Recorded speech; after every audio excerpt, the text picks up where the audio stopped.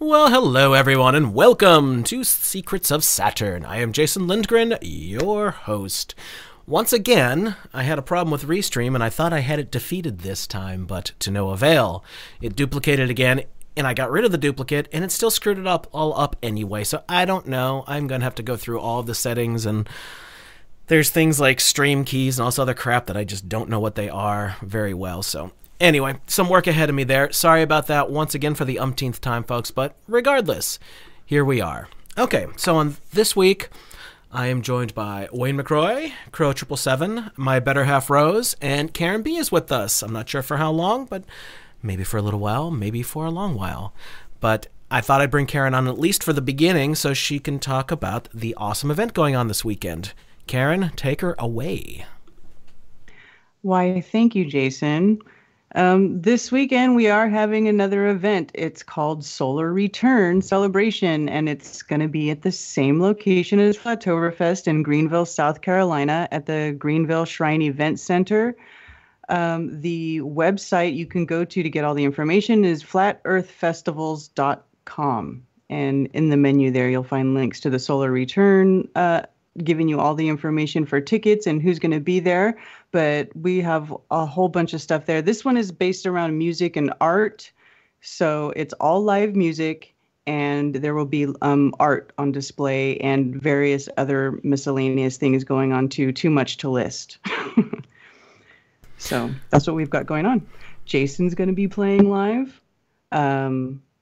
Chief Crow and the Flat Earthworms, and ODD TV, and One Big Love, and Christian Knapp, and Baldini's going to be there, noodling, and he's hosting a jam session, like an open jam session. So that'll be fun too. And I'm also going to get to premiere a brand new song from Conspiracy Music Guru. So he sent me a new video that I'll be playing. That's going to be fun. So you have heard it, Karen, then? Yes. Join the club. Can you imagine how I felt the past couple of months? I wanted him to do it on the 27th instead of the 29th so that I can, sing along.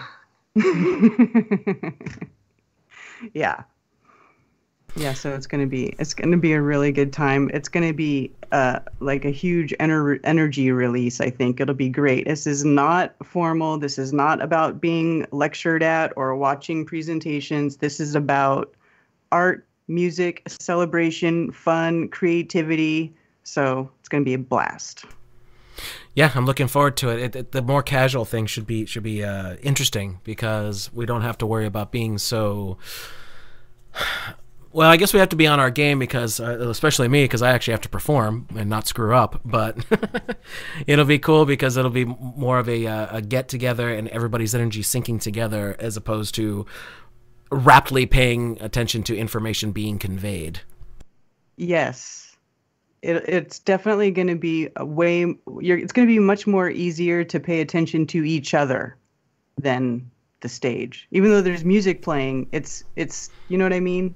You guys tell it like it is. It's going to be a freaking party, all right? It's going to be a freaking party. It's going to be so much fun. It's the definition of what a party or what a party should be. So if you've never experienced a party and you want to know what it is, this is that. Exactly. So I know we're not doing like people talking on stage and things like that, but are any of the key figures that a lot of people like to listen to going to be there as well? Because I never really asked. Are a whole bunch of people that I love and respect also going to be in attendance just to be there? Yes. Yes. Bob's going to be there. Actually, Cammie and Zach are going to be doing their How the World Works exhibit like they had at Flattoberfest. They're going to do that again here at the Solar Return because everybody loved it. It was just one of the best.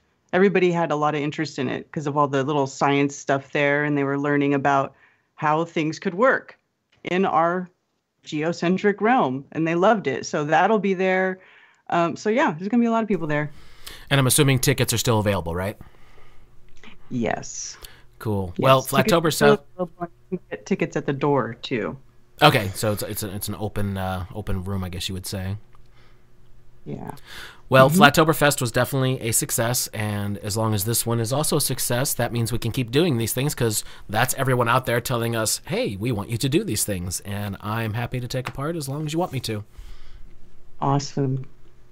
Yeah, man, and it's great that the Shriners let you use their gigs there because Shriners love to party for sure. Oh, and they love us. Well, they probably love your money. Yeah, I'm sure they do. But after Flattoberfest, the women there, they were like, everybody is so nice. I can't believe how nice y'all are. Because that's how it is. Everybody, has respect for other people. When we get into large groups, because we all have appreciation for each other and what we're here for. Well, everybody was super chill and happy to be together, especially after the last year. Holy shit. But, I mean, it was just...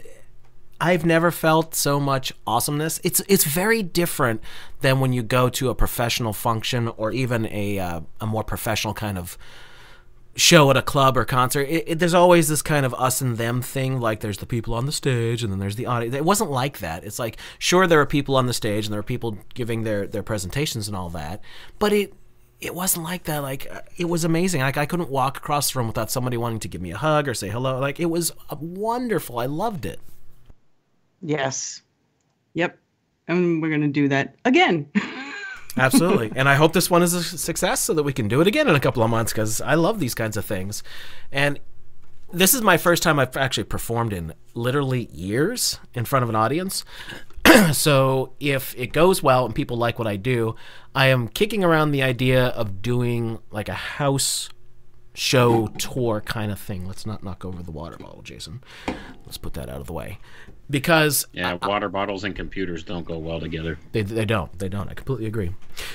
But I want something out of all this to blossom, if you know what I mean. Like if people like what I'm doing here, and this doesn't mean other people can't even do it with me, but I want to go to places, maybe 20, 30 people or more if they can fit, do the thing I do with the acoustic thing, but tie it into all of the rest of the podcasts and the information and have great conversation and maybe even live stream some of them just so that other people can be involved. I don't know. I'm kicking around these ideas. So if anybody likes my way of performing, the songs that I write and that kind of thing at the event, let me know. I want to think about possibly doing more of this kind of thing. It actually won't even be on the scale that this would be, which I'm assuming is going to be a couple hundred people. This will probably be more small and intimate things until things open up. I mean, if it gets big enough that we could do it at a club or something like that, well, that's cool, but I'm not even worried about that yet. I'm thinking more like my acoustic guitar, my little Bose system, and I play, and we all talk, and if Crow wants to join in on Skype if he happens to be around, we could do that. That kind of thing. So anyway, let me know what you think, folks, and we'll take it from there over the next couple of weeks. But I would love to go out starting to meet with people and getting together and see if we can build this community more, because I am completely opposed to every single thing that these assholes did to us the past year plus. Absolutely. And they've made it to where we even before, it was already hard for us to go out into the general public and enjoy it because people are so brainwashed in general before this. Now it's downright impossible. It's just impossible. So we need to build our own stuff. We need to make our own stuff and get away from that garbage. Well, this is just it. And this even ties in with some of the things I talk a lot about, all the nerd channels that I watch and things like that. the crazies out there are destroying everything on purpose. It's all about propaganda now. And the one thing that I keep thinking about, and I'm hearing some of them start to get this in their heads too, start making your own shit. If Star Wars sucks, make your own universe. Start writing. I mean, there are so many talented people out there. If you're an artist, maybe you can make a comic book. If you're a filmmaker, maybe you can shoot a pilot of your own. Whatever it happens to be. Podcasting. Anybody can do podcasting these days. $100 gets you a good enough mic to do podcasting. Even just not even like major production stuff. Just the more voices, the better. Because the one thing I have noticed over and over and over again when I look at what's going on out there, everybody's got their own take on things, and somebody might find one person's way of doing things better than another's. And it's all about just building community and getting the information out there, because there's so much bullshit that's bombarded at us daily that I've had enough of it. I'm on the attack now. Yeah, exactly. I'm done. Because obviously it's not going to get any better, right? It's not going to get any better. So, well, before we move on to the document, let's just tie this up with this. Does everybody remember an event in September about 20 years ago? Did any of that go back to quote-unquote normal? No fucking way. Whatever they took from us, we never got back. So if anyone hasn't considered this yet.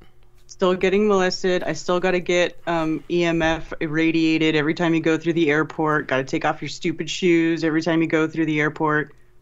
Gotta pour out your water bottle and then buy another more shitty water bottle that has fluoride more in expensive. The whole thing's just ridiculous. Absolutely. So no, you are never getting back rights, if you want to call them that, from any governing body that took them away from you. You're screwed. They're not doing it. The only way that anything's going to change is if we fight back. But that being said, we can do our own stuff. We don't need you. We don't need your stupid airlines. You cannot force us to wear masks. Fuck off. We're going to just do things on our own. As far as the airline's concerned, I would love for private pilots to start working with people so that things can be made more affordable. Like, okay, if everybody wants to go here, we can coordinate so that this is affordable to pay for the gas and give the pilots some money, like all that kind of stuff. There are so many of us that we could make a difference. We don't need their systems. This is the one thing that everybody needs to get. If Star Wars sucks, don't watch Star Wars. If Star Trek sucks now, don't watch Star Trek. There's plenty of shit out there that we can enjoy entertainment-wise or go to. Like, we can't go to major concerts from a major label. Who cares? Most of those artists are friggin' sold out satanic retards anyway. That's right. That's right. So anyway, I'm going to stop ranting about that. Anybody got anything they want to say about that before we get into the document we're going to break down? Yeah.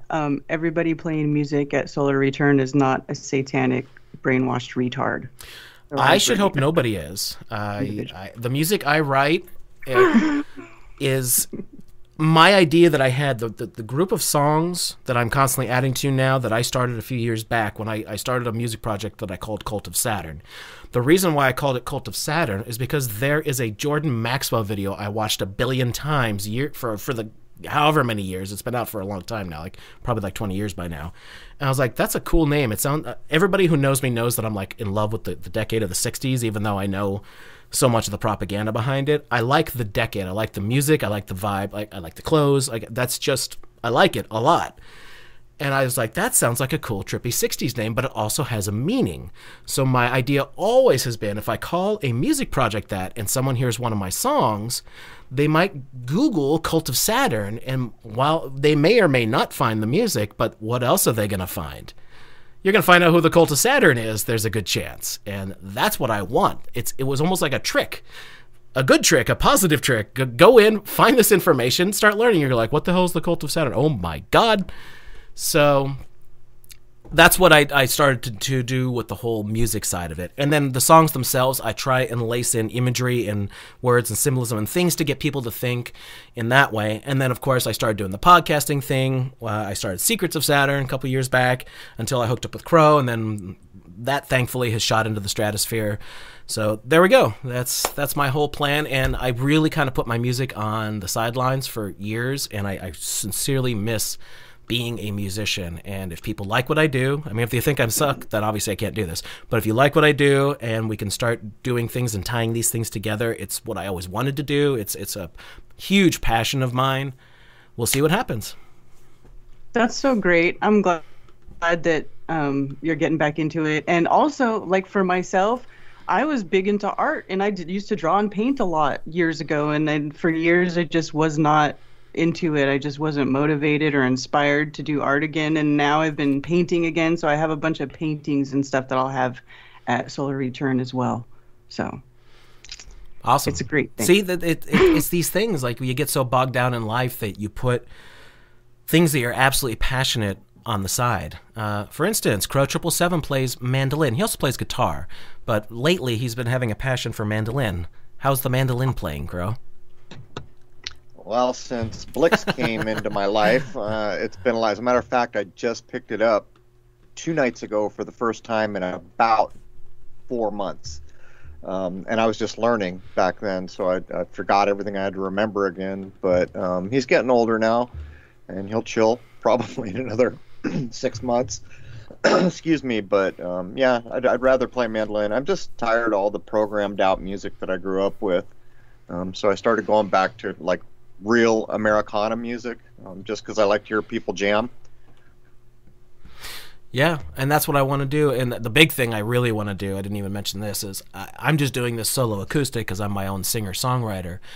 I want to do this as a full rock band. That's always been my passion. I haven't been in a rock band in years. The last thing I did was before I moved to Louisiana 10, 11, whatever it was, years ago. I actually filled in on bass in my friend's cover band because he needed somebody. That's not even an instrument I really enjoy playing all that much, but at least it was something to get out and do. So yeah, I would love to find musicians who are totally awake to things. This is it. I can't just go join a cover band. I could probably find a million bands to get into in southern Louisiana, but I don't want to be around a bunch of druggies and drunks and all that kind of stuff who just want to play shitty covers. I want to do the music I'm writing that's supposed to be about a positive enlightenment kind of thing. That's everything I do in my life. I try to be about positive awareness and taking people to a higher minded place. As Corona and I are always saying, it's all about the higher mindedness. All right, so let me pull up this document. Oh, you know what? I did the same mistake I make every week. I never found a link to give to everybody. So I'm going to look for a link. The document this week is called The Agenda Setting Function of Mass Media, because that never happens, right? This is an article in Public Opinion Quarterly from June of 1972. So this is ages ago, the year before I was born, in fact. But Wayne, this was your pick, so why don't you talk about this for a moment? I'm going to see if I can find a link for everybody, and let's take it from there. Okay, this one's called The Agenda Setting Function of Mass Media. It was written by Maxwell E. McCombs and Donald L. Shaw. And these guys, I believe, were both professors of journalism or some such thing at some major university. I don't remember which one off the top of my head, but they were talking about in this article how the news media and the media in general can be used for setting agendas and putting ideas out there into the public consciousness in order to bring about societal changes that whatever the powers might be looking for, whatever think tank groups or whatever would want to bring, into the public consciousness. So that's kind of what this is about here tonight. And it talks about some specifics of things, and it talks about all the different methods and platforms and tools that they use to do this. So I thought this would be a good one to go through, especially since it's from 1972. You could see the long game being played here, as always, because that's what these people are about, the long game. This stuff has been going on from time immemorial. There's always been these select few people in the world who understand human psychology really well and know how to steer the minds of the masses through using these different kind of tools. And the modern advent of mass media is no different. In fact, it kind of put this whole operation of controlling people on steroids when they were able to actually have printing presses and then radio and then television and now the internet. Even though when they did this this article, the internet wasn't even thought of yet. It wasn't even really a thing at that point. Even though we see that's true, we could apply some of these same principles to the use of the internet today, or social media especially.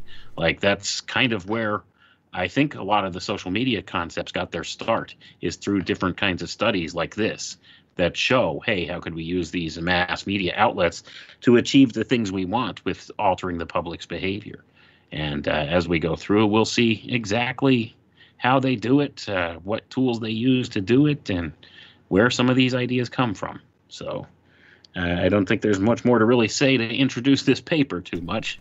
I hope Jason found a link to drop in the chat. I sure did. If it works, just let us know. I put it in the DLive and the YouTube. If it doesn't work, let me know. I'll dig up another one real quick. But I'm ready to start this unless anybody has any comments. Here we go. In choosing and displaying news, editors, newsroom staff, and broadcasters play an important part in shaping political reality. Readers learn not only about a given issue, but also how much importance to attach to that issue from the amount of information in a news story and its position. In reflecting what candidates are saying during a campaign, the mass media may well determine the important issues. That is, the media may set the agenda of the campaign. The authors are associate professors of journalism at the University of North Carolina, Chapel Hill. So right off the bat, they're telling you the way it is, aren't they? Yeah, first sentence, they come right out. In choosing and displaying news, editors, newsroom staff, and broadcasters play an important role in shaping political reality. See, they're it's right in the first sentence. Who's the one that's setting the agenda? Who's steering political views? Well, the media. That's exactly who. That's what their job is. They've gone from this function of being the fourth estate and just reporting the news and trying to keep those people in positions of power honest and reporting on their misdeeds to becoming the mouthpiece of the political set. And that's what this is telling us in no uncertain terms right here. Well, they showed that in a big way this last election cycle, didn't they? They kept saying the AP has called it.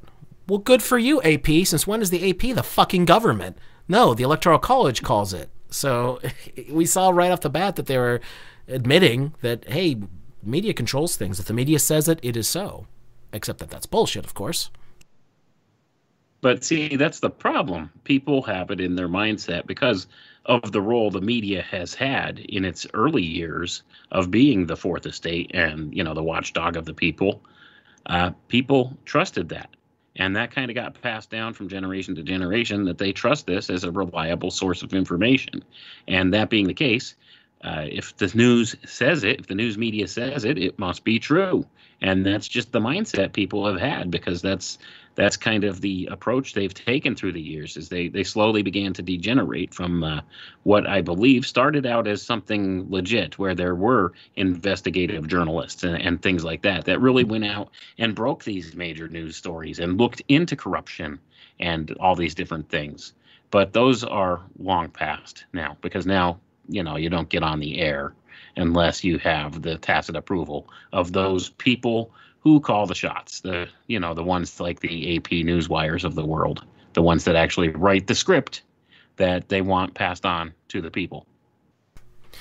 Okay. Which actually I could add, interestingly enough, when I went out to see if I could get a news reporter job, which I did, and actually on my first try I got it, wasn't long before I found that the only way you can get anything through the editors and published in print was to go to a search engine, find the top trending stories using Bing, Google. There were 3 or 4 engines at the time. I think MSN was one. You deduce the 5 to 7 keywords and then rewrite that story in your own words using the same words reorganized in the title, and for the first 2 paragraphs the same, reiterating the keywords 5 to 7 times throughout the whole thing. That is the only way. And nobody knows who printed the first version, so it's an endless loop. And at this point, I would imagine many of the articles are being created by AI, the first one that everyone copies from. Yeah, by the way, that's not just political news and things like that. For instance, like, let's say you wanted to look up something about the new season of The Mandalorian. You'll see the same exact thing. If you put it in Google, right, and you see the news, you'll see all these articles come up. I'll use a professional press shot from The Mandalorian, and the titles will all be similar, and then you go and read them, and it's the same shit. Even though they're completely different places that are publishing the article.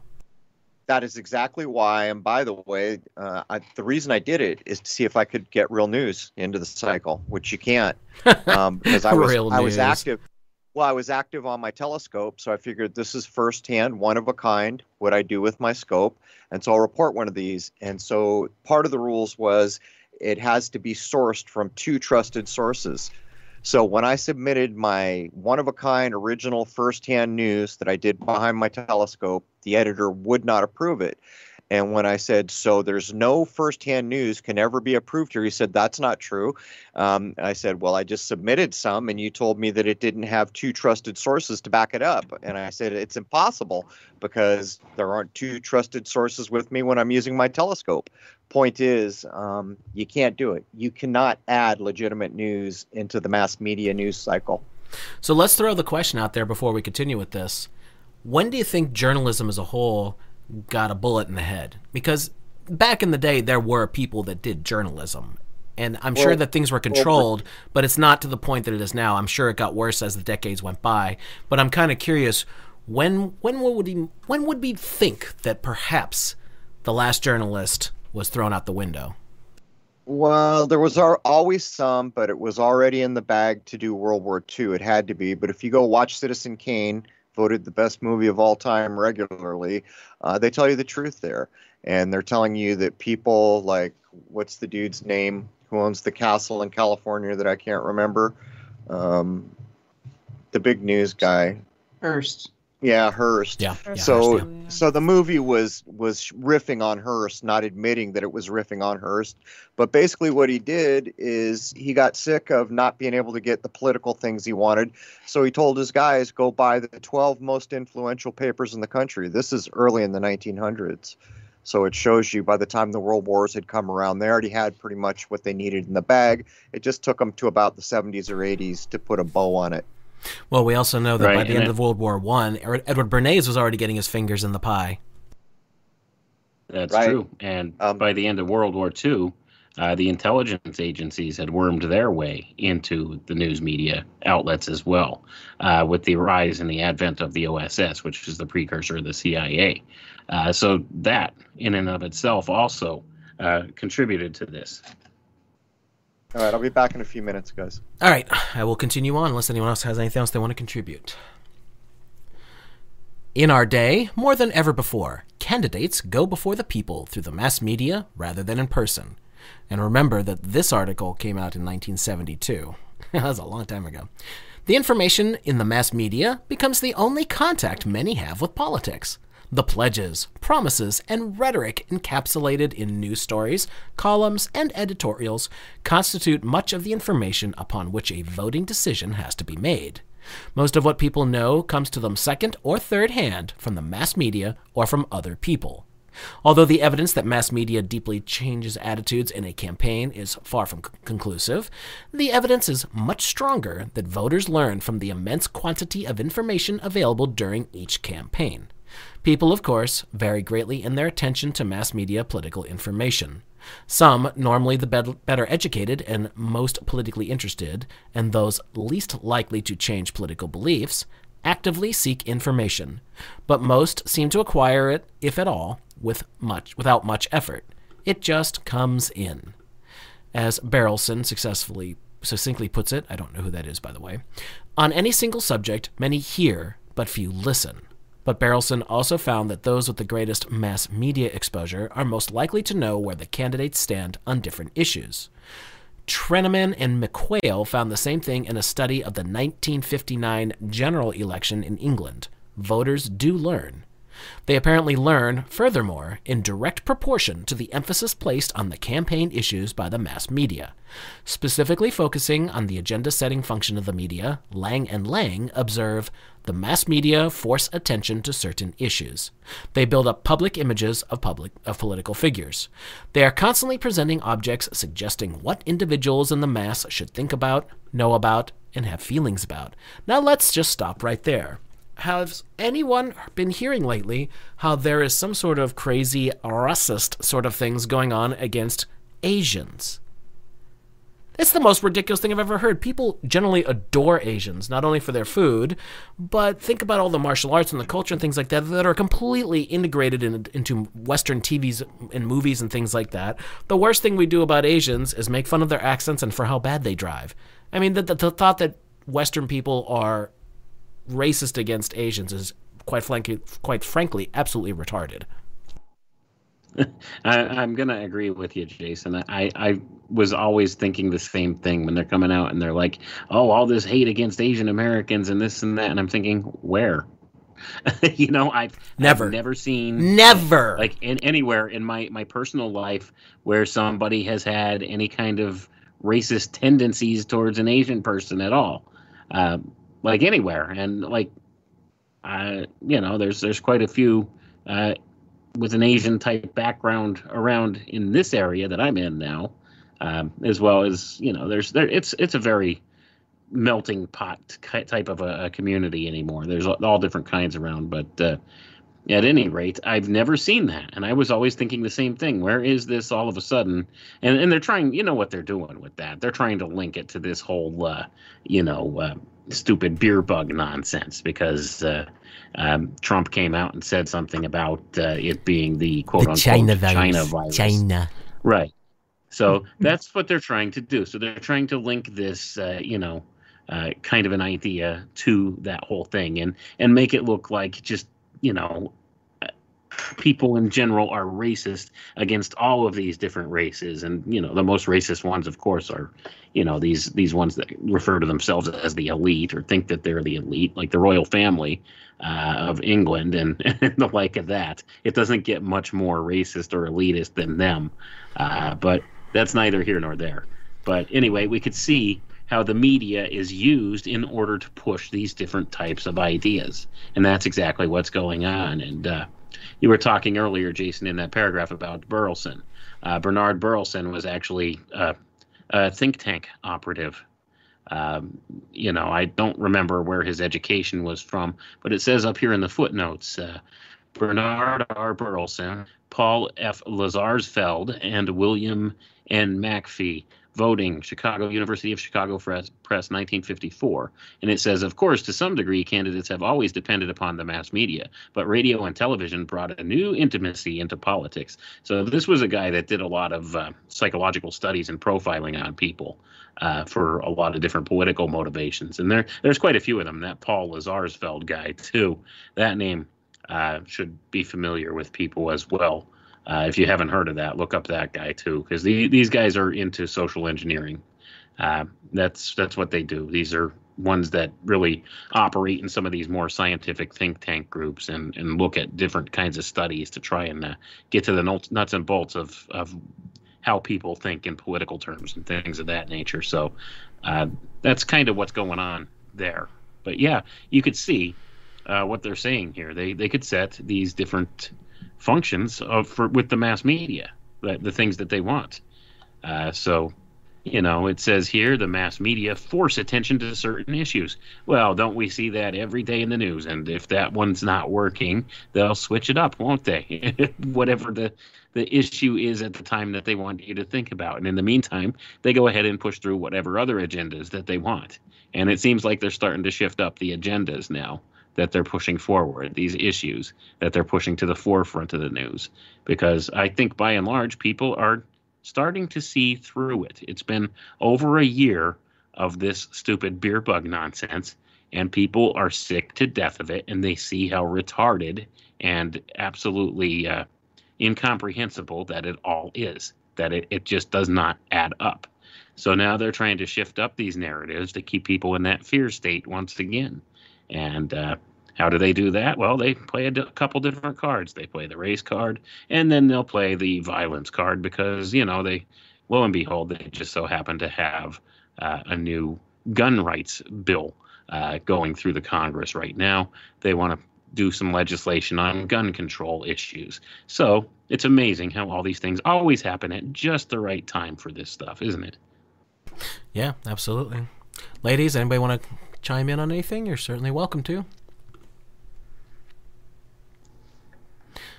All right, I will continue then. Oh, go ahead. right when this all started, right before, I didn't even know about this shooting.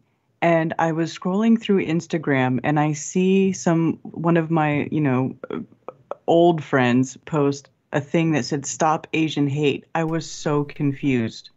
It's like, what Asian hate? Exactly. And when you're talking about this just doesn't happen, I was like, why is this person posting this? What happened? I immediately knew it had to be something from the news because I was like, well, that's because it sounds ridiculous, right? It sounded absolutely ridiculous. I immediately thought, okay, what happened? Yeah, I'm glad I'm not the only one with that problem, Karen, honestly, because it's kind of the same way for me. I'll be like scrolling through Facebook and I'll see something ridiculous on there like that. And then I think to myself, oh, no, what's going on now? What kind of nonsense story are they trying to push now? And then I got to go look and see what's this about. And, because I try not to watch the television like at all.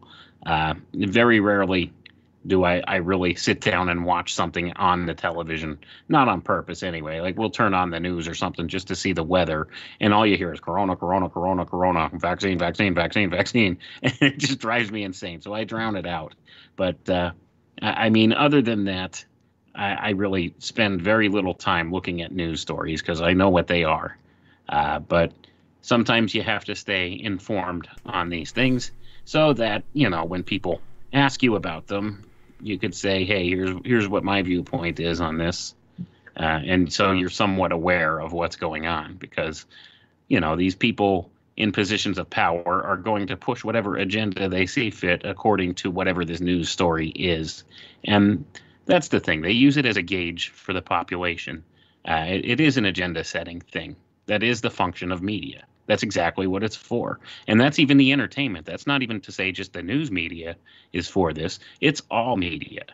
That's what it's used for. And I think they make it clear in no uncertain terms in here that that's what it's for. And I think we'll get to that later on in the document. I think they talk about entertainment in here as well as being a source for agenda setting. But anyway, not to belabor that point for too long. We should probably get back to the document here because we haven't really gotten that far yet. No, but all the points have already get back to the document because everybody knows that since you guys are white males, you're not allowed to talk about race or your feelings about race or have any opinion on anything that has to do with social issues. So what, we need a black guy? I guess not. Yeah, man, we're white males. We have no say in anything. So, that's all part of our white privilege. Okay, here we go. Yes, your privileges make me feel very uncomfortable. I'm going to have to drop it, guys. I'm sorry. I had some people show up here. Oh, no problem. It's going to get loud. So I'll drop. I love you, Karen. Thanks for having me. I love you too. And I'll see you guys this weekend. Peace out. Have a great Have night. Thanks for coming on. Karen. Thanks. Bye. All right, here we go. Perhaps this hypothesized agenda-setting function of the mass media is most succinctly stated by Cohen, who noted that the press may not be successful much of the time in telling people what to think, but it is stunningly successful in telling its readers what to think about. While the mass media may have little influence on the direction or intensity of attitudes, it is hypothesized that the mass media set the agenda for each political campaign, influencing the salience of attitudes toward the political issues. Well, there's no doubt there. They certainly, especially nowadays, I mean, I'm not old enough to know what it was like in the early 70s, but nowadays they definitely put down, this is what the Democrats should think. This is what the Republicans should think. Who gives a shit about the Libertarians? They don't exist. Yeah, that's the truth. I mean, they give you two possible viewpoints, and that's all you're allowed to have. You could either have this viewpoint or that viewpoint. Pick one, and that's your choices. And that's a big problem because people are diverse. They have diverse opinions, diverse viewpoints. My viewpoint's not the same as yours, et cetera, et cetera. But, they try to box us all into this one box or the other box. And that's the thing. You back up your team, and it's the good old-fashioned tribalism, once again. And that's what it's about. And they do this in so many different ways, and it's classic Hegelian control tools. Well, we've said this when it how many comes down times, to it. Wayne, that they always divide it down to two things. It's always red versus blue, which is Democrat, Republican, black versus white, Islam versus... Like everything, it doesn't matter what it is. They always manage to pare it down to two things because that's easy to control. Well, Right. everything, when you put it into a false dichotomy and give them only two options for the dumbed down mind, it's just easier. So they don't think of it as limited possibilities. They just think of it as an easy choice. And then they can just move on with their lives trying to, make money so that they can pay their bills. Yeah, pretty much. Keep I it mean, going. Well, they've really got it down keep as from the the- political thing because they've got it down to CNN versus Fox News now, which is just... Really? yeah, it's crazy. It's crazy how far they've been able to really push that whole kind of a concept. But people really buy into it. They've gone so far now. It's either you're a Trump supporter or you're a Democrat, and that's your two choices. There's no Republican Party outside of Trump anymore. That's not even a choice. It's either you're one of those kooky Trump supporters, and you have no brain, or you're a Democrat, and that's the way that the media presents it to you. And I you think know, it's even going to become, you're into the vaccine or you're a Trump supporter. yeah, that's exactly how it goes. Everything is, see, Trump did his job for them masterfully, okay? He did his job masterfully. Nobody created more division than Trump in a 4-year presidency term ever. And that's exactly what the guy was put there to do. He did his job for them well. And that's what people need to understand. He wasn't there trying to help the American people.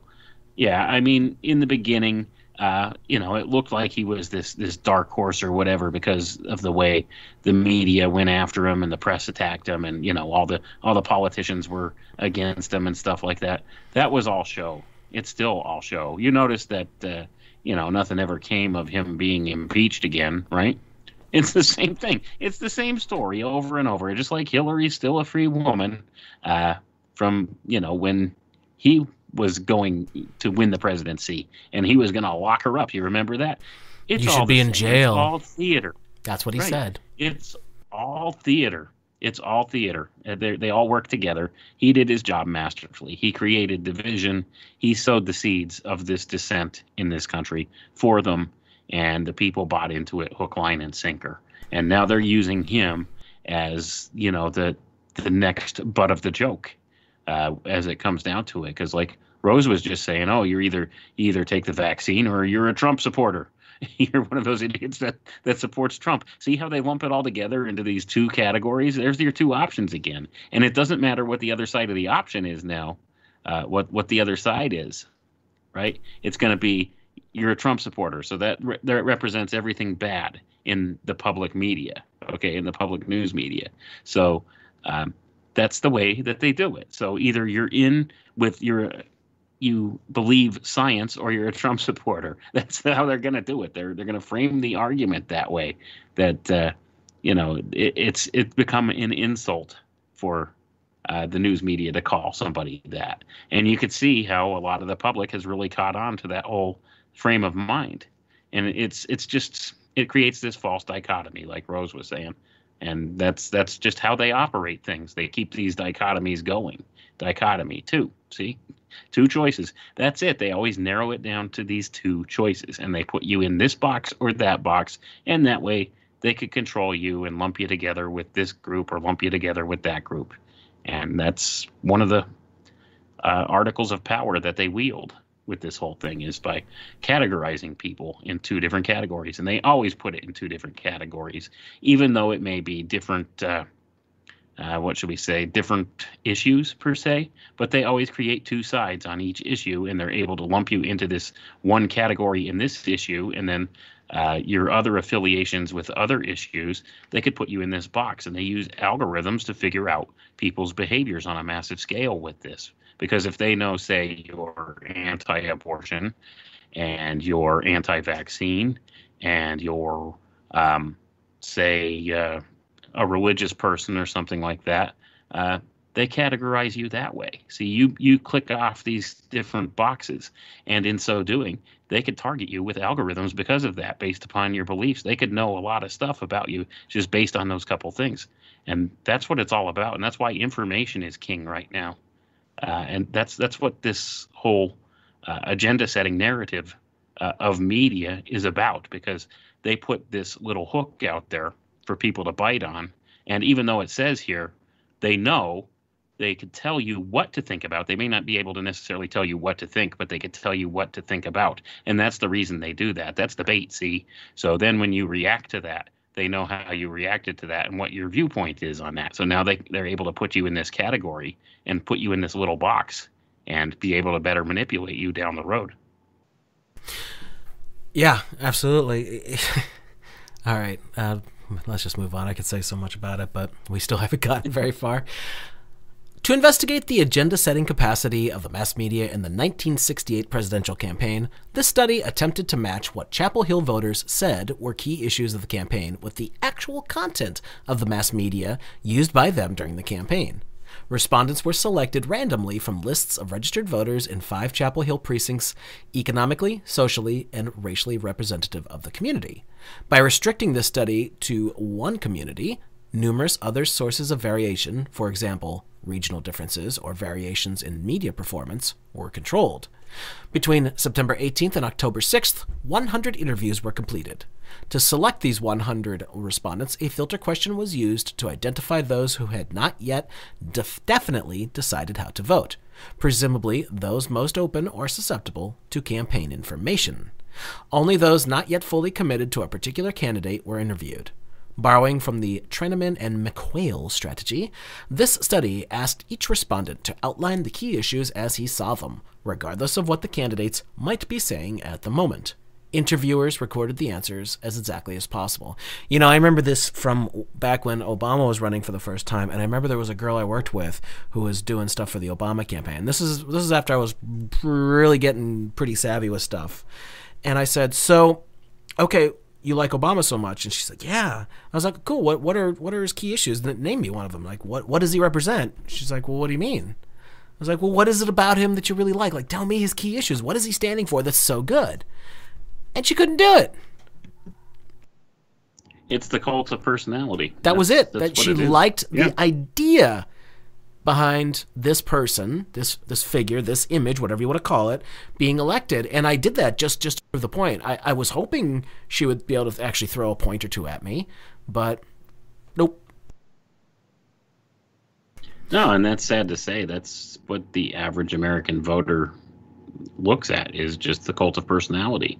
Oh, I like this guy. He's well-spoken or whatever, that kind of thing. Oh, he's smooth and charismatic. He could talk a good game. Not necessarily the issues they stand for. A lot of times they look at the personality or just the attributes of the person. And that goes on a lot in politics. It's one of those things where it's kind of hard to put your finger on exactly what it is about a certain candidate that appeals to people, but the people who push that candidate forward know what it is that they're trying to present, and they do everything in their power to shed that person in a very nice light, and that's what they do. And a lot of these people are pre-selected. We know that. It's not a surprise if somebody shows up at a Bilderberg meeting and then 4 years later they're running for president, Bill Clinton. It's like things like that are it goes on quite frequently. But these people know what they're doing with the use of the media as a tool to push these agendas forward. Right. Concurrently with the voter interviews, the mass media serving these voters were collected and content analyzed. Just remember, folks, data is everything, especially these days, because that's what drives their algorithms. A pre-test in spring of 1968 found that for the Chapel Hill community, almost all the mass media political information was provided by the following sources: Durham Morning Herald, Durham Sun, Raleigh News and Observer, Raleigh Times, New York Times, Time Magazine, Newsweek Magazine, and NBC and CBS evening news broadcasts. The answers of respondents regarding major problems as I saw them and the news and editorial comment appearing between September 12th and October 6th in the sampled newspapers, magazines, and news broadcasts were coded into 15 categories representing the key issues and other kinds of campaign news. Media news content also was divided into major and minor levels to see whether there was any substantial difference in mass media emphasis across topics. For the print media, this major-minor division was in terms of space and position. For television, it was made in terms of position and time allowed. More specifically, major items were defined as follows. Number 1 was television. Any story 45 seconds or more in length and or one of the 3 lead stories. Number 2 was newspapers. Any story which appeared as the lead on the front page or on any page under a 3-column headline in which at least 1/3 of the story, a minimum of 5 paragraphs, was devoted to political news coverage. Number 3 is news magazines. Any story more than 1 column or any item which appeared in the lead at the beginning of the news section of the magazine. Number 4 is editorial page coverage of newspapers and magazines. Any item in the lead editorial position, the top left corner of the editorial page, plus all items in which 1/3, at least 5 paragraphs, of an editorial or columnist comment was devoted to political campaign coverage. Minor items are those stories which are political in nature and included in the study, but which are smaller in terms of space, time, or display than major items. So the findings.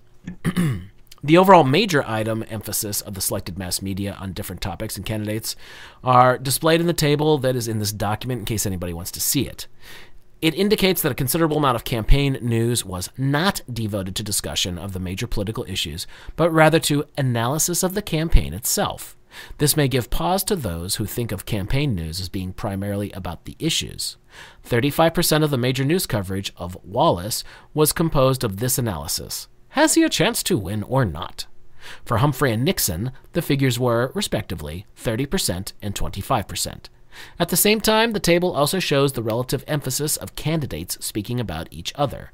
For example, Agnew apparently spent more time attacking Humphrey, 22% of the major news items about Agnew, than did Nixon, which were 11% of the major news about Nixon. The overall minor item emphasis of the mass media on these political issues and topics closely paralleled that of major item emphasis. All right, so a lot of this is on this particular table, so we should probably jump down, but anyone want to comment on that at all?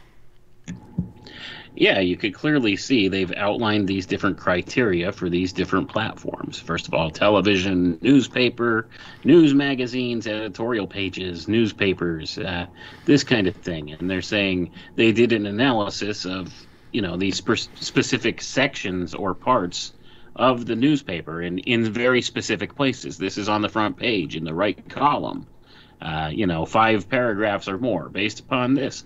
They know what they're doing. This is how they sell the news, okay? This is how they sell the narrative, the agenda. It's the placement of this. If it has a major headline in a newspaper and there's 5 paragraphs on the front page in the right-hand column dedicated to it, it's going to have a psychological impact on people. That's exactly what they're talking about here.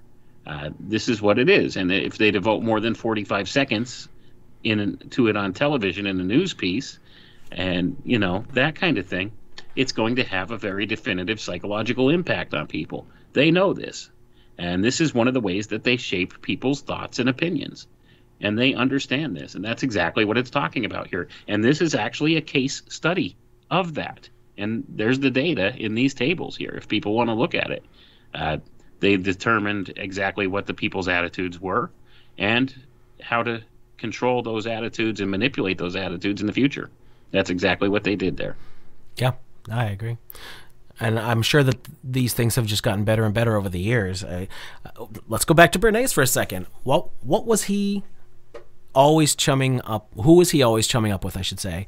And that was the newspapers. Every time he wanted to set a major event into the spin, let's say, he always saddled up with the newspapers because he knew that the ding-dongs out there would buy it. It doesn't matter what he was trying to say. Like he was trying to sell cigarettes with women walking down the street lighting their quote-unquote torches of freedoms. It wasn't about women's equality or anything like that, even though his own wife was into that. It was all about, let's think of something cool to get people emotionally attached to sell more cigarettes for whatever it was, Lucky Strike or whichever company it was at the time. And it worked. Yeah. Hey, man, what kind of a grassroots kind of a movement can we latch onto to sell more stuff? That's what it is. That's pretty much what it is. He latched onto that whole thing and pushed it forward. Let's call it Torches of Freedom. Torches of Freedom. Yeah, that'll do it. And look at how much harm he did to the population at large through that one campaign. Good God. And they learned from this stuff. What Bernays figured out, and I keep saying this over and over again, but I can't stress enough how important this is. They figured out that if you tie an emotion to whatever it is you're trying to push, whether it's a product or a concept, political, whatever, it doesn't matter. If you tie it to an emotion, well, you have such greater chance of success. And what is it that we saw the entire past year plus? It's fear, fear, fear, fear, fear, fear, fear, fear, fear, fear, fear. One of the most powerful emotions there is. The one emotion I have to say that they can't really target very well, other than in small parts, would be love. It's almost always a negative emotion. Would you think that's true, guys? I would agree with that. I think it's easier for them to target the negative emotions because, by and large, it's easier to invoke a negative emotion than it is a positive emotion. Just think about that for a second. It doesn't really take a lot to make somebody aggravated, per se, or to, get a response from them in that way, or to make them fearful.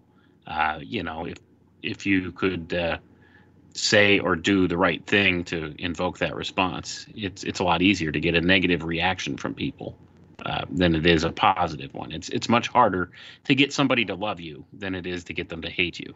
Think about that. Yeah, when you have a negative emotion, you're more likely to react without discernment. Like if you're feeling happy and content, then you're more likely to sit and think about things before you do something. But if you're in a state of negativity like fear or anger, then you kind of get back into that animalistic mind. Right, that flight or fight response. Bingo. That's exactly what they're looking for. Yep. Yeah, it's easy to get people to do what you want, and when you've got them... Well, here's the thing about all that. They've also got people still convinced that the government... This cracks me up, and I keep saying this too. When did people who were really starting to get very suspicious about the government over the past couple decades all of a sudden believe every fucking word that they say because they just happen to say there's some terrible disease out there that doesn't fucking exist in the way that they say it does? All of a sudden, everything they say should be obeyed. No, masks don't do anything. Oh, no, wear a mask. Oh, no, wear 2 masks. Maybe even 3. Even what they say is inconsistent. The joke's on us. I keep saying this. If this was a test, we failed. But, Jason, those are experts. They're experts in their field. Dr. Fauci, he knows. He knows. You don't. You didn't go to school for 12 years like he did and do this for decades and decades. That's true. I didn't. I did not get paid millions of dollars to manipulate people. I have not. That has not happened. Precisely. But yeah, they hold them up as an expert, though. That's the thing that gets you. People don't seem to think for some reason that these experts could just as easily be paid off shills than anybody else just because they have some kind of a title or a degree from a certain university or something like that. Doesn't make them any less prone to sell people out for a couple of bucks. What's also killing me is they blatantly stated that what they're calling a vaccine, it's not a vaccine. Everybody with half a brain knows it's not a vaccine. And they say that, no, it's not going to change anybody catching it. It's not going to change anybody transmitting it. It's not going to change you having to wear a mask by their orders. It doesn't change the social distancing. It doesn't change what needs to be shut. It changes literally nothing. By their own admission, it, quote unquote, lessens symptoms.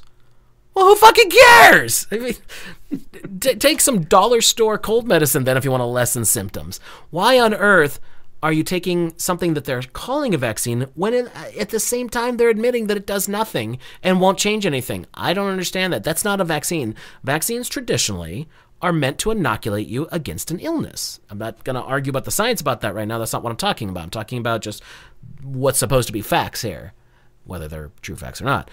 But they even tell you that it's not, and yet every ding-dong in the world wants to run out and get this thing shot in their arm. I don't understand. This is, unfortunately, why I've gotten very despondent about the majority of people. I just think that they're retarded. What else can I say? And the way they Yep. brag about it too, they run out to get it and then they brag about it like they've accomplished something. Yeah, I mean, think about this. Let's go back 2 years in your mind right now, okay? Now, 2 years ago, if somebody would have told you, yeah, man, in 2 years from now, people are going to be running around, I got this experimental medical treatment, and I got sick, but now I feel better, and I'm glad I got it because now I won't get sick anymore. Think about that. It's an experimental medical treatment. It's gene therapy. It's not a vaccine. Just like you said, Jason. In fact, this thing is going to do more harm single-handedly than much of what they've been doing for the past couple decades. I could see that happening in the near future. This is going to have all kinds of bad ramifications on the long-term health of people. And we may not see people dropping over from it, keeling over from it right in the beginning here, although it's a couple thousand people now have died from this thing. Come long term, come 2025, sometime in that window between now and 2025, I think we're going to see a massive rise in illness among people. And it's not going to be a good thing because this experimental gene therapy that they're using and they're calling a vaccine, let's just put it this way. They claim it's not modifying your DNA.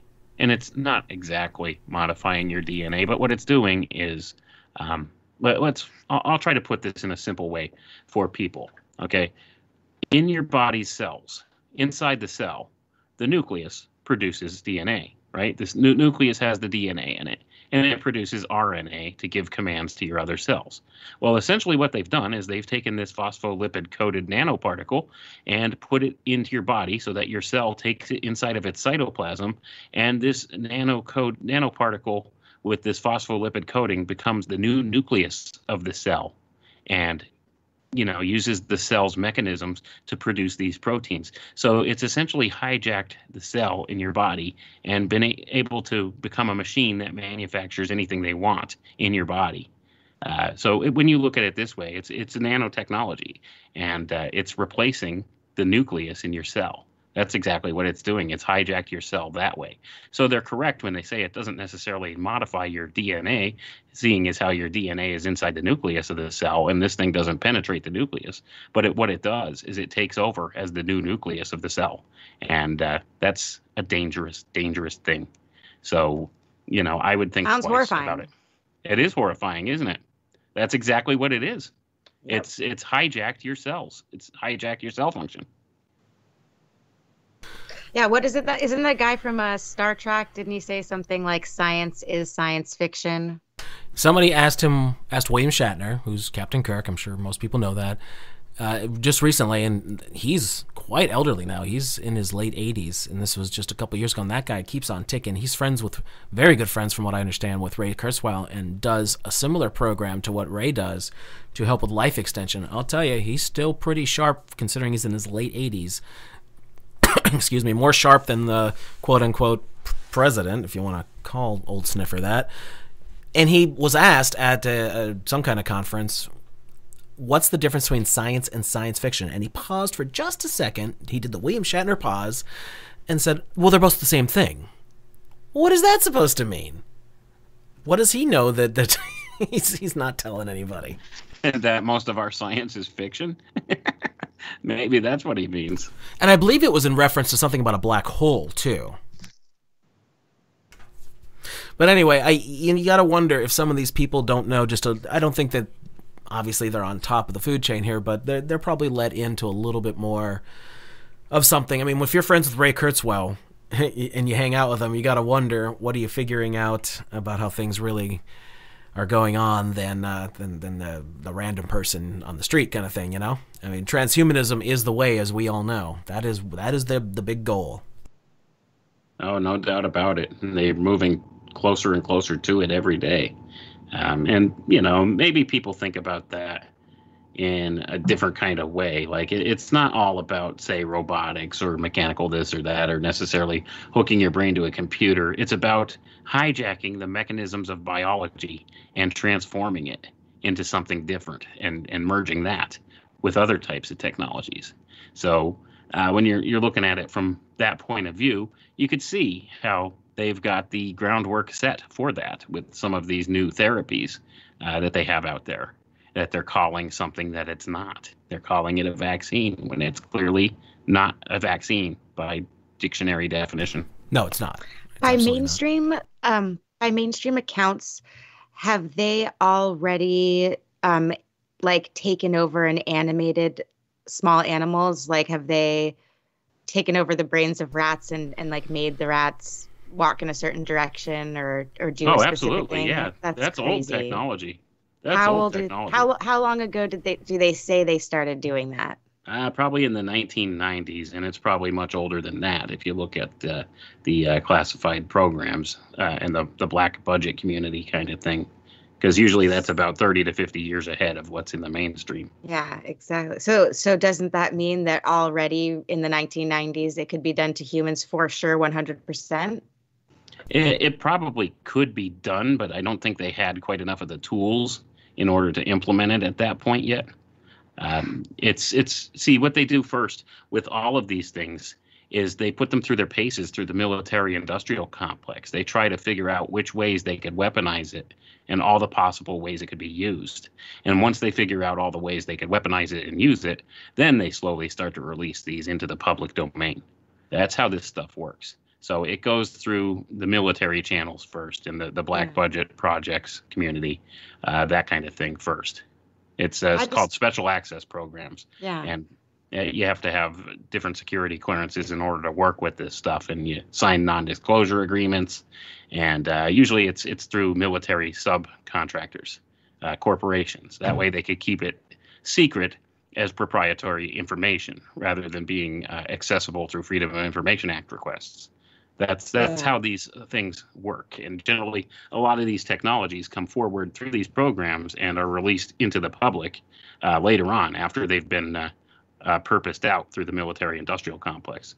And all these things that they put forward in the public domain as technologies are what they call dual use, which means they could have a civilian use or a military application. So even your iPhone has a military application. Make no doubt about that. All these technologies are dual use. I don't think that they're going to tell people that they've already controlled human brains, but I just don't see why not in the military. If they're doing it to rats, then they've probably done it to at least a human successfy. Oh, I've no doubt about that. Yeah, for sure they're doing it. Like, they're just not doing it. Like, they're not talking about it. But if they've done it to one person, it means they can do it to anybody. Right. It's just insane. A lot of it is setting up the infrastructure in order to be able to do that stuff too. And they're rolling that infrastructure out as we speak. And that's a lot of the thing too, because they may have a limited range with certain technologies in order to do these things or, that kind of thing. That's why they want this whole grid. That's why they're trying to cover the world with these, what do you call it? Those satellites or whatever, those little CubeSat satellites Starlink? that they have. Yeah, Starlink, that kind of thing, to give internet to the world. See, there's a reason for that. That's dual use, for sure. That's not because they want everybody to get Wi-Fi everywhere. Like, they give a crap if you could browse the internet. Like, seriously, think about that. They have other things in mind for that. All right, so let's see. Let's jump down through this article, and we'll pick back up. I don't know if Crower came back or not. I think he's still... I do not sense the Birdman's presence at this time. No, I don't think so. Okay, here we go. The media appear to have exerted a considerable impact on voters' judgments of what they considered the major issues of the campaign, even though the questionnaire specifically asked them to make judgments without regard to what politicians might be saying at the moment. The correlation between the major item emphasis on the main campaign issues carried by the media and voters' independent judgments of what were the important issues was plus 0.967. I don't actually know what that number means, but... Between minor item emphasis on the main campaign issues and voters' judgments, the correlation was plus 0.979. In short, the data suggests a very strong relationship between the emphasis placed on different campaign issues by the media, reflecting to a considerable degree the emphasis by candidates, and the judgments of voters as to the salience and importance of various campaign topics. So are what they saying that people just bought whatever the media was selling and it didn't actually matter what the actual issues were with the current events or whatever? Essentially, that's what their data led them to believe. Should be pretty telling, right? And what do we have nowadays? I mean, we have everything controlled from the top down, as we've discussed so many times by PR Newswire and Business Wire and all those things. We know that it's just hand-delivered to them at this point via digital. It's just like, this is the news stories today. Bleep, read that in your lovely little local accent. You're in Texas? Well, give it that drawl, baby. Yeah, and you could see examples of this all across the internet. Just look on YouTube for all the different local newscasts where they're saying exactly the same script, word for word, verbatim, in all these different news markets all across the country and around the world. It's the same thing, and this is what they do. It's how they set forward from the top down whatever agenda that they want set for that particular day or time, or, for that particular news item. But while the three presidential candidates placed widely different emphasis upon different issues, the judgments of the voters seem to reflect the composite of the mass media coverage. And what that means is they took all the different bits of what the mass media was shoving and put it together and said, well, this is my point of view. Sounds an awful lot like the ridiculous NPC types today who literally just download whatever they're told and then regurgitate it on Twitter. You do have your proper pronouns on Twitter, don't you? Yeah, pronouns, man. That's a big concern this day and age, Not anything else going on in the world. Pronouns, that's the important thing. Well, I'm offended. Good, you fit right in then, Jason. I mean, honestly. My feelings. These things are important. Good. Now I don't feel alone, because I was feeling offended earlier when you guys were talking about racism. And so now you're offended too. So now we're all, feeling better, because the more offended that we feel, the more relevant to society we feel. Whose fault is it now, though? It's been Trump's fault for the past 4 years. Who can I blame? Orange Man, still bad. You can still blame him. They're still trying to blame him for stuff. It's his fault Biden fell up the stairs, I guess. I don't know. This suggests that voters pay some attention to all the political news, regardless of whether it is from or about any particular favored candidate. Because the tables we have seen reflect the composite of all the respondents, it is possible that individual differences, reflected in party preferences and in a predisposition to look mainly at material favorable to one's own party, well, that's definitely true, are lost by lumping all the voters together in the analysis. Now, if I'm reading this correctly, I think things are very different now. The Democratic Party trotted out an obviously senile old man who is on camera being a child predator multiple times. Not to mention all of the with facts accusations against his family being complete piece of shit criminals. And supposedly a zillion people still backed this person up just because he was a Democrat and never Trump.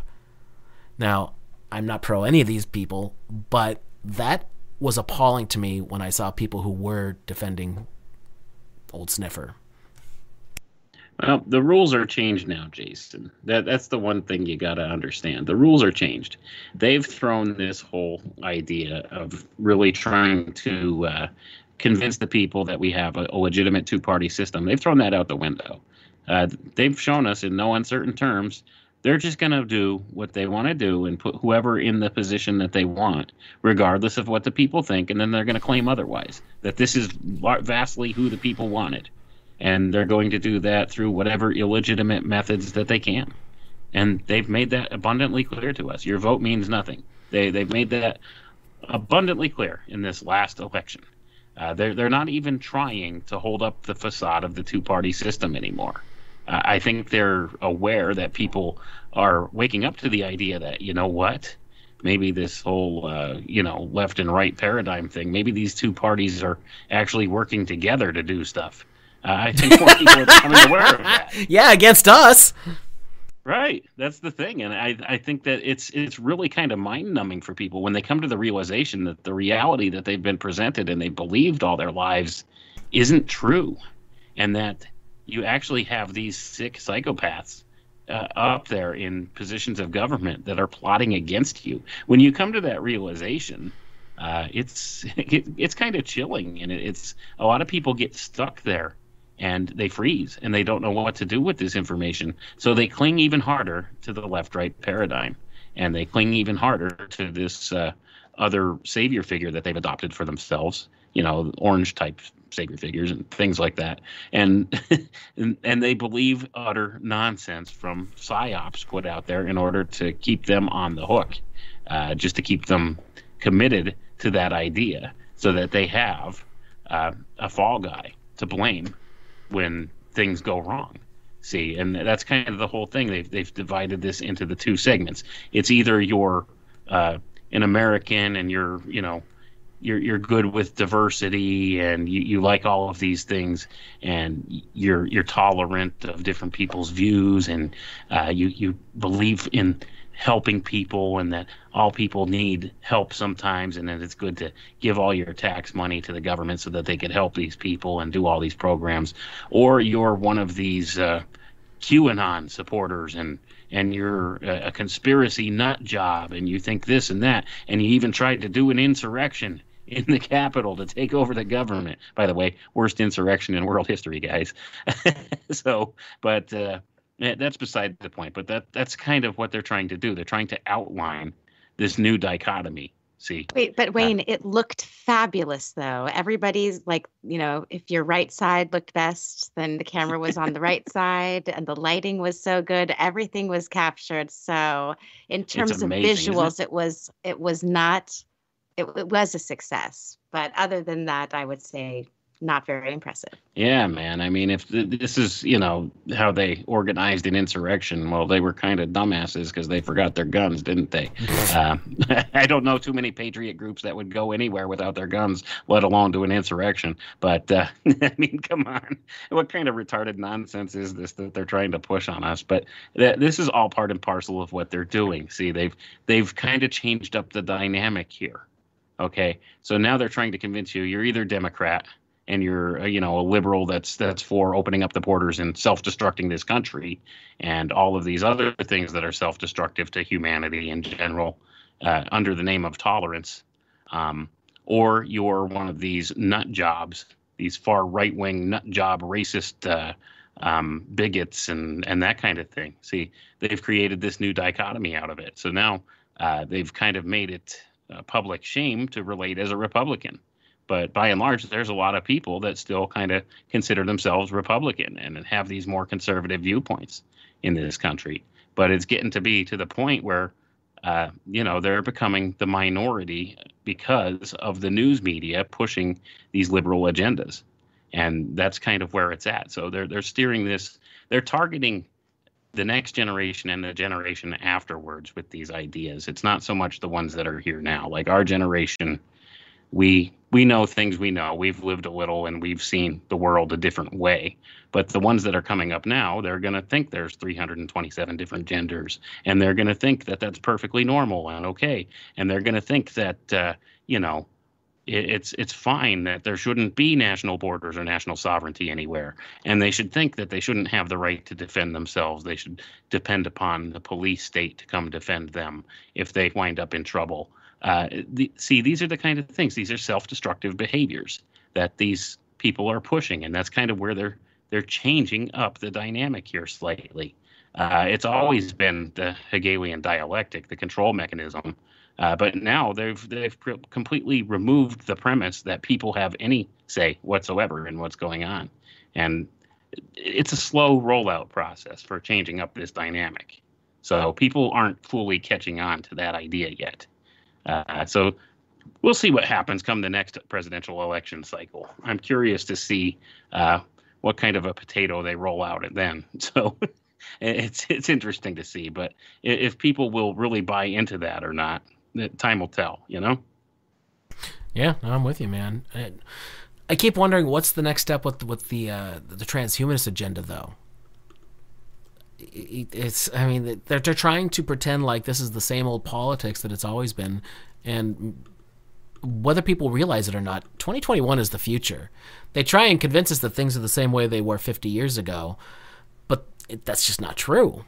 So where do we go from here? What's going to happen? Like when do things start coming out in the open, I guess we could say, that changes everything? Front door locks. Front door locks. People will be willing to interface their hand with technology in order for the convenience of locking their car, going in the house. I think that it's going to have to do with people's hands. Well, once we go to digital identity and digital currency and, these biometric type measures, when your bank account and your social behavior, your social credit score, everything's all tied together into one database that knows who you are and where you are at all given times, that's the beginning of the end. That's in my view. So. Okay, but I'm pretty sure when you can't pay your bill for the first time, that's when you really know it's out in the open. Oh, you can't pay your bill because you're Rose 777's girlfriend. Rose 777 is your girlfriend, so you can't pay your bill because that takes your social credit score down. That's when it really makes it obvious. Well, see, that's the thing. When they start making it so you can't buy the necessities you need to live because you did something that, say, is anti-government or spoke out against a government official or something. Like you said, Joe Biden is an old sniffer. He's old sniffer. He's a zombie. He's a potato. He's a senile old man. He gropes children. You said stuff like that. Well, that's going to cause a drop in your social credit score. And eventually, if your points drop low enough, then they'll lock out your bank account. So now you can't purchase anything. So you can't buy food to live. So you better wise up and do some good deeds so that you can get access back to your money. See, and that's kind of that's why they're doing everything digital. That's the direction it's going. Right. That's exactly why everything's going digital. And this whole vaccine nonsense ties together with it too, whether people want to believe it or not. It absolutely does. I've talked ad nauseum about this stuff for the longest time. And if people don't want to take the time or effort to actually take a look and see that there is a connection there between vaccines and digital currency and vaccine passports and biometric data tracking and all of these different things, well, that's on them at this point. I mean, the data's out there. It's public domain. You could look at it. You could look up patent number 060606, patented by Bill Gates and Gavi. And you could look at the programs they're rolling out in Africa right now to put a digital tracker on a vaccine in Africa. These kind of things. It's out there. It's in the public domain. It's not conspiracy theory. It's not conjecture. These are real technologies that exist right now, and they're tied directly to this whole agenda when it comes down to it. And people don't want to believe it because it violates their cognitive dissonance. But it doesn't make it any less true, does it? This stuff's out there. This is the direction they're going. And like I said, I've talked ad nauseum about this stuff. And at this point, if people don't get it or don't want to even take the time to maybe look into it, well, that's on them. I've done my job. I'm just putting the warning out there. I'm a messenger, nothing more. So if people don't want to take it seriously, that's their prerogative. I don't expect people to believe anything I ever say. Go look it up for yourself. You might be shocked what you find. Yeah, no, I'm totally with you. And this, of course, is one of my favorite subjects because I think it's so important. All the social engineering is leading us to this transhumanism thing, but the good stuff isn't for us. I don't think it's ever going to be for us unless something changes. This is all about, just like you were saying, the reason why everything is going digital. People have to understand, why is this all going digital? Why the push for everything? Why getting everybody used to everything digital? Because digital is not real world, physical, tangible, or analog, whatever word you want to use. These are things that can be controlled by the flip of a switch in software somewhere that you have no control over whatsoever. Every single device you use, no matter what it is, that software, that operating system is controlled from somewhere else, should someone desire it. And it could be trolled too. You accidentally said trolled instead of controlled, but it could be trolled and controlled. Oh yeah, both. Or it could be hijacked by a third party. And that's the other thing. I mean, that's a real threat as well. Say you have some kind of a microchip implant or something, or you have a medical device, like say right now there's pacemakers. I mean, this is an undeniable thing. Well, it doesn't take much. They could actually now put a chip in that and connect it to your smartphone, so that if you need to hit the button for whatever reason to or check the status of your pacemaker or whatever to see if it's controlling your beats per minute correctly, or if you need to increase your beats per minute or whatever, that utility exists. Now, somebody could hack that, a third party, and that creates a new type of cybercrime that many of these government agencies and think tank groups and stuff are very aware of, and they're worried about. But at the same token, I don't think necessarily hackers are the ones that are the biggest worry when this stuff rolls out. And that's just one example. Now take that to the next level when there's something else, some other type of a device that controls, say you have seizures, say you have a seizure disorder, and they could put a chip in your head that regulates these seizures, and you could track it with your smartphone, and you could control it with your smartphone. If you have some kind of a seizure or something, you could hit the button on your smartphone, and it'll give your brain a little electric shock and stop the seizure. Well, that's a technology that could be hacked, or it could be it could have a backdoor installed in it, which I assure you it probably will by the manufacturer, and that could be controlled by some other party within that said corporation or whatever. So, there's a lot of things to think about with this whole concept, and a lot of different directions to go. And these are just very primitive versions of this I'm talking about right now.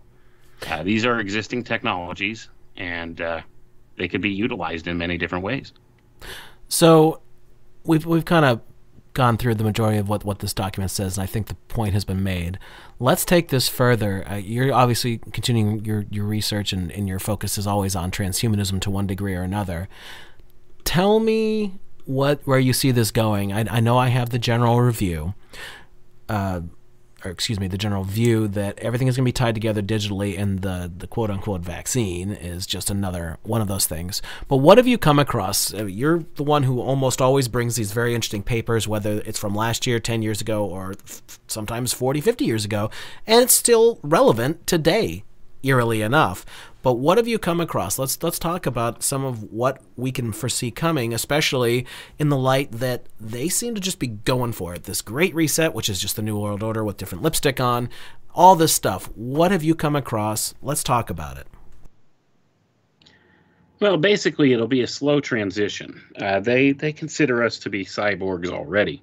Okay, and many of these people that think about this stuff, like Kurzweil and others, even Elon Musk has come out and said, we're already cyborgs. The only difference is the input-output capability. So like you have your smartphone, a lot of people wear like a smart watch or something, tracks their heart rate and this kind of thing. You could look at that information in your smartphone. And this could be broadcast or transmitted to a third party somewhere, like some kind of a health management type of place. And that's probably the next place they're going. They're actually planning on revamping the entire healthcare system to accommodate this transhumanist paradigm.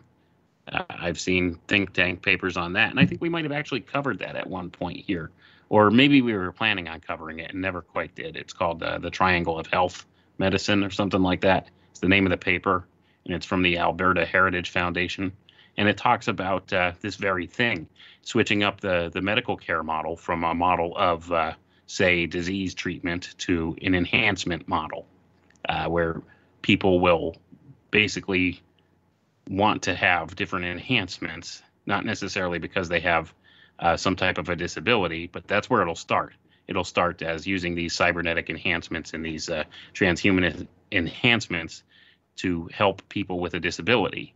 And then from there, it goes on to ask the ethical question, well, if we could do this for a disabled person and give them the ability to perform beyond human capabilities, normal human capabilities, shouldn't we make this available ethically to humanity at large? And the answer to that question would be yes, according to them. So they're trying to transition this into an enhancement type of a medical system. And that's the kind of things that they talk about. So I could see this slowly rolling out, coming down the pike here, where you're going to start to see, more invasive type technologies coming to be. It's going to start out with wearables. That's what they're talking about right now, wearables. So if you have one of those smart watches or whatever that tracks your heart rate, your Fitbit or something like that, that's the start of it. They could track other things with that Fitbit. Now, right now, they only track a select couple things on there that they make available to you through the app and stuff like that, which connects directly with your phone from this. But rest assured, the sensors and stuff they have in those are reading far more than just your heart rate and the number of steps you're taking and that kind of thing. And this information is actually going to a third party. So, and you don't necessarily know who that third party is. And that's the scary part. So, I mean, they're doing this stuff now, and it's only going to get like more invasive, and it's going to invade your privacy more as time goes on. And eventually it's going to get to the point where we're talking being connected to the Internet of Things, the Internet of Thoughts, the Internet of Bodies. These are all things, and that's stuff that we've gone over on this show before, too. We did the paper on the Internet of Bodies, and I think we did one of the papers on it, the Internet of Thoughts. If not, it's one we should probably look at sometime soon. But, I mean, all these things are what I see coming down the pike. They're talking about them, and they have their golden boy, Elon Musk, out there in the forefront talking about this stuff, and he's just the poster boy. There's other people and other groups that are working on these technologies that are much further along than he is with his Neuralink product. But this is the one that's getting the mainstream attention, okay, because he's their golden boy. He's the one that they chose to put out there as the puppet on the string to bring people into this whole idea. And he's the one that has largely been out there saying, we need to do something about artificial intelligence. If we don't merge with it, it's going to destroy us. And that's why he's pushing for this whole brain-computer interface thing, this Neuralink. That's one of the main aspects of that he's doing. And I said a couple years ago when I was on Crow's show, when I first brought out it was actually before I brought out my autism book. I said, I'm going to make a prediction here. Within the next year and a half, 2 years or so, you're going to see somebody come out and say that they're going to be able to effectively cure autism through one of these type of implants. And sure enough, I think it was 2019, sometime mid to late 2019, Elon Musk said he thinks Neuralink will be able to solve the problem of autism. So, I mean, this is the direction this stuff's going. So, like, I've done enough research and looking into these things and reading these papers and, the works of these guys like, what's his name, Kurzweil, and these different ones, the ideas that they have and the things they want to do. And they're always going to try and roll it out as being like beneficial medically for people first. And then from there, they're going to push beyond the borders of just using it as a medical treatment and do it as an enhancement technology. And that's what they're looking for. They want to become Superman. They want to be the Ubermensch. They want to become God in no uncertain terms. And they see the use of these transhumanist technologies as the fruition of that. And I've tied all these ideas clear back to the ancient mystery schools. It's a perversion of some of the ideas they originally taught there, but it's definitely the same idea. And this is what they view as their great work. This is the great work, to become immortal, to live forever, have total absolute control of everything, and be all powerful, to be God. It's the promise of the book of Genesis, to be as gods. It's the lie, the great lie that the serpent gave to Eve in the Garden of Eden, to be as gods. And that's what they're looking for. They want to become God, and they see this as being their path to do so. And they see this as a fulfillment of many of these ancient esoteric ideas. So that's the direction I see it going. It's going to be a slow creep for a while there for the next couple decades, but eventually it's going to get to be a normal thing where people have, say, bionic limbs and these kind of ideas, things like that, prosthetics, neuroprosthetics. That's another big one that's coming. Neuroprosthetics. Meaning that you can feel them, that kind of thing, like it's tied into your brain directly? It's a prosthetic for your brain. It'll create a neocortex of sorts for you and connect your brain directly to the internet. So you'll be able to access all information at all times. That's what I'm talking about when I'm saying neuroprosthetics. And they'll use this ostensibly to cure things like Alzheimer's and autism and many of these different disorders in people, and as treatments for that. But there's other things they have in mind with it. But that's neuroprosthetics. This would be any device that you could hook to your brain that could increase your intellect capacity. So.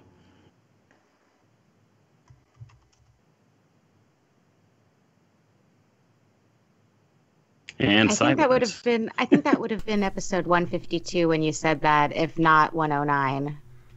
Was that the first one? Might have been 125. That's the one that I did about autism before I wrote the book. Oh. It was when I was in the writing phase of the book. Right. Okay, well, I won't forget that. Yeah, I don't know. I've done so many episodes with you guys now that it's hard to keep track of them all. Well, plus what we do every week. I can't keep track anymore. There's too many Wayne McCrory episodes that I can't even keep track. I could kind of memorize the numbers, but like specifically what was said in each and every one, there's so many that relate to each other, whether it's like the fourth industrial revolution to vaccines or, esoteric alchemy. It's just, it all interrelates with each other. So anyway, by the way, everyone should check out all the episodes with Wayne. Yeah, there's a lot tied to the whole narrative. So, I mean, it's amazing how these things all tie together in some way, shape, or form. All right, so let's do a game here. It's called let's see what things look like in 10 years. So, do you think Neuralink will have their shit together by then? That it's a what would you say, a common consumer item by that point? In 10 years, I would say it's probably not going to be a common consumer item. It might be more of a medical innovation at that point, used to maybe alleviate things like paralysis of different limbs, those kind of things, maybe Alzheimer's treatment, these type of things, possibly autism as well. It might be a kind of thing for autism or schizophrenia. You might see some biomedical applications for psychological use for different things like that. That's what I'm thinking will be the first rollout of that kind of thing within the next 10 years. Beyond that, I don't think we're getting to the point where it's, say, like Ready Player One, like until maybe 15, 20 years from now. And at that point, you'll be able to just jack into the game in your head without like leaving your chair or anything, and just play in a digital world in your mind. That kind of thing at that point. And a lot of it will probably be geared towards gaming and stuff like that in the beginning. But that's not the ultimate use of it. But that's one of the ways that they'll control people. They'll keep them sectioned off into these little digital sub-realities where they could just exist in these digital worlds, playing their games or keeping themselves occupied, however it may be. And they'll probably use that as a method for harvesting some type of a crypto dollar of sorts. I would suspect that they would use that that electrical impulse that people would put into this, per se, into this game, in their gaming, to kind of feed into that type of a scenario and further enrich corporations and stuff like that. I would suspect that's where that would go first. So I think Crow's back too, but this is why we're always warning about what the dangers of digital truly are. As I said, that with all the back doors, do you want someone having a back door into your brain in, well, whatever, 10 years, 20 years, 30 years, whatever it is? Does everybody remember that in the 80s there was this huge push for this sort of, I guess cyberpunk is the general term for the genre, but this concept of that the corporations rule, there's no more real governments. If they are, they're very minor in comparison to the governments.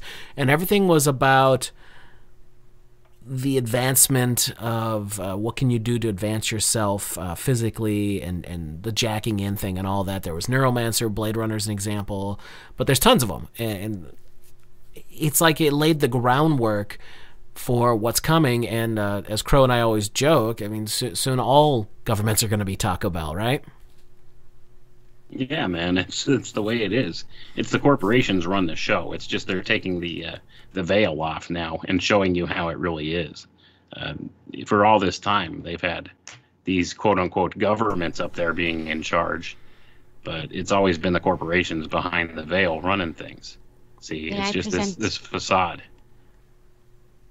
an alternative view to what you said, Wayne? Sure. Okay, so I think that while it would be possible within 10 years to do that kind of cool healing, like healing paralyzed limbs and stuff, I think that that's going to be like a dangling carrot in front of people, and that even in 10 years, nothing with this interfacing of technology is going to do anything helpful for the consumer, but they're going to show that it's possible by using maybe celebrities or maybe a few select disabled people. Oh, you're right And- on target, Rose. Yeah, you're and not, then- you're not off base at all. You're right on target with that, because that's Yeah. exactly this won't be a technology that's affordable for your average person, and it's not going to be something that the insurance is going to cover for you. As I said, medical is an planning for that. upgrade. Right. Medical is an upgrade. right. But people are going to think it's possible, and that's why they're going to upgrade their own little personal technologies to the point where all of a sudden they're going to be interfacing with technology more than they ever could have imagined, because of like the false hope that it's going to help them, when really all it's going to do is keep hurting them over and over and over again. And then some of them aren't even going to realize what's hurting them. Right, or not only that, the other possibility with that is they could give you this innovation that really does help you, but then they have the power to turn it off for whatever reason. Like, say your social credit score drops. Well, guess what? You don't get to walk today. Or, your bank account, you stopped paying your bill to them, because I'm sure there will be a monthly service fee involved with this, because they have to do software updates and stuff like that. So you don't pay your bill, so they shut off your service, so you can't walk today. See, it's really kind of a devious thing, and they will use it as a carrot to dangle in front of people. You're absolutely correct. That's exactly what they're doing with it now. See, they're offering all this promise to all these many people that have these really legitimate issues that they deal with, and they're giving them this false hope that they'll be able to do this. But there's always a caveat, isn't there? There's always strings attached to all these things that they put out there, and that's the bottom line of it all. So, and the other thing is, you might not be able to say, if you want to get this cybernetic upgrade, well, sign over all your property rights to us, and we'll take care of you. We'll give it to you then, and give up your right to bear arms, and we'll give it to you. It's the same thing they're doing with legalized marijuana in a lot of places. Like here in Pennsylvania, you could have medical marijuana right now. You could get a medical marijuana card, but you can't own firearms if you have one. See, it's the same kind of thing. So here's a little something that'll help you, but in order to get this thing that'll help you, you have to give up something else. You have to give up some other right, and that might even be your bodily autonomy when it comes down to it with something like that. So you're absolutely spot on with that. I don't deny that at all. But I could see them actually trying to introduce this in this innovative medical way within the next 10 years or so. This is probably where they'll start with it, by rolling it out this way. This celebrity, like you said, They always use celebrities, was able to walk because of this neural implant that they got. And they've already started rolling some of this stuff out. Well, at some It's going to point, be the Christopher Reeves Foundation or something. Well, they've made doubt it. movies already about this, guys. I would expect that at some point, if we stay on this trajectory. By the way, they're already trying to close hospitals in the state I'm in on the back of COVID. I guess they weren't as busy as they claimed. But what you see is, if you can't afford to upgrade your liver, and your liver is sick, well, you couldn't afford the upgrade. So in a way, medical care becomes an upgrade for fee. And everything about medical care begins to be viewed as upgrades. In other words, we got all this technology. We can make a liver that lasts longer than you will. Can you afford it? And by the way, if you can't, then you're stuck with the defective one you were born with. Right. And Or that's someone with a definite social credit possibility. score can nominate you so that you're eligible. Someone has to vouch for you or something like that.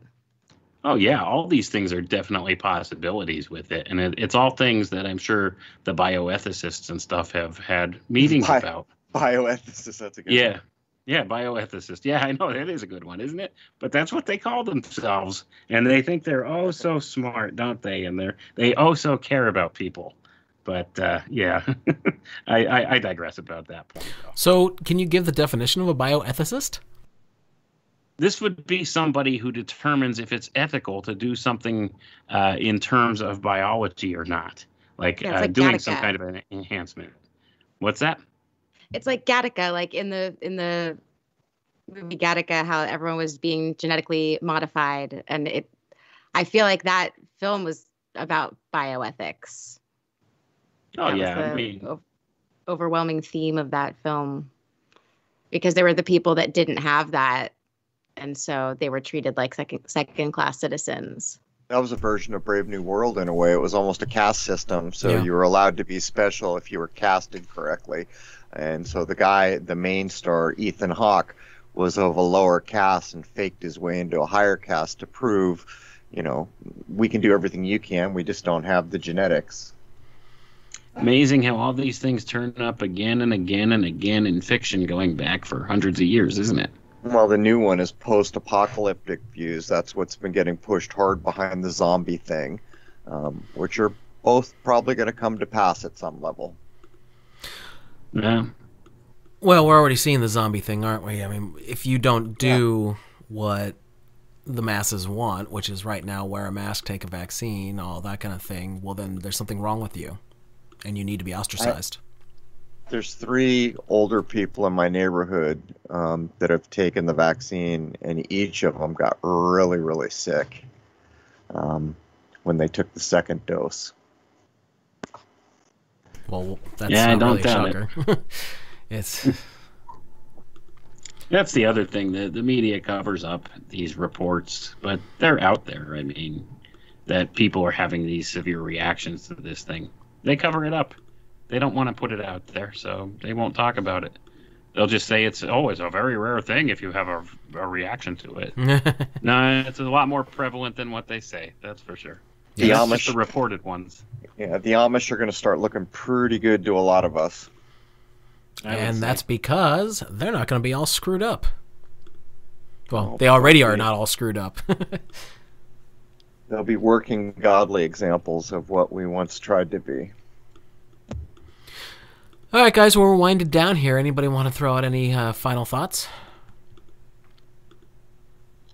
I would say just, take your time.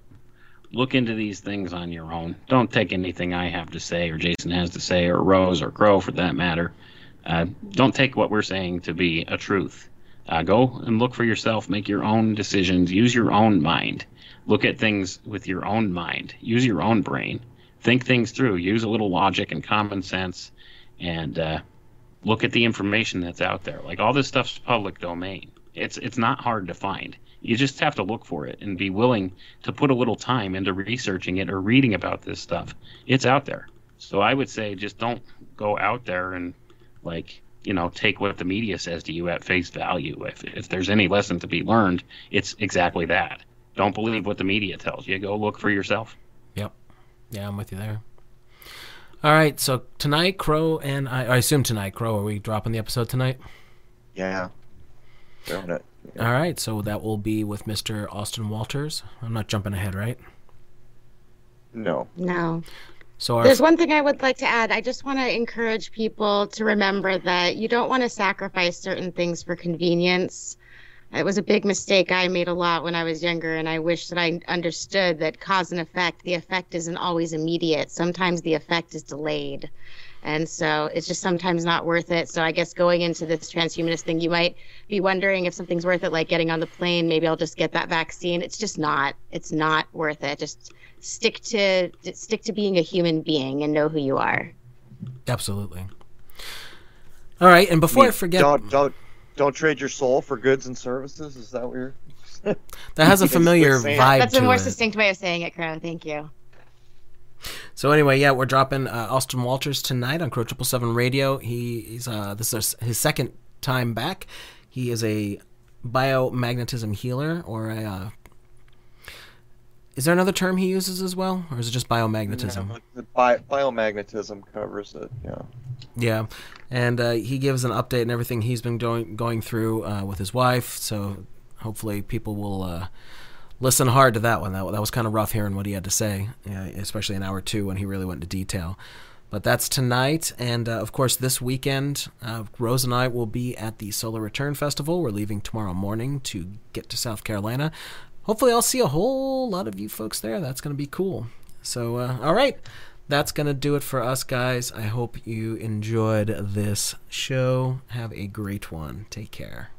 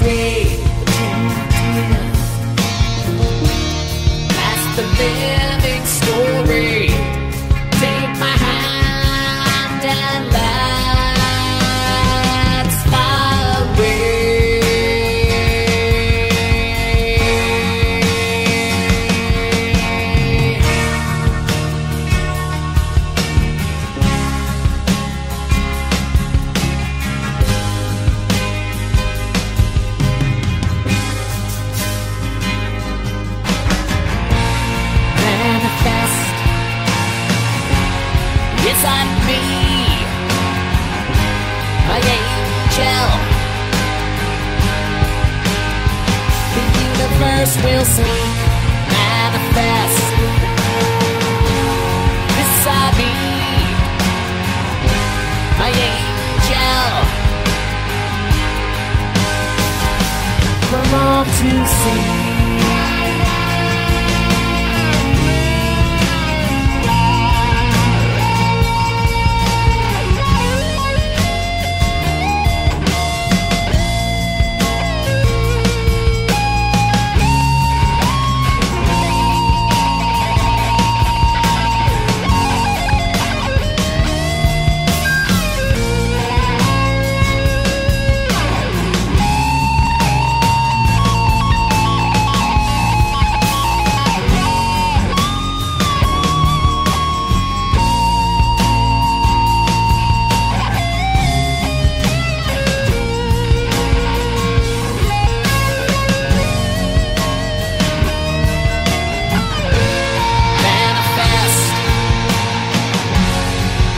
inside me. My angel. The universe will speak, manifest inside me. My angel.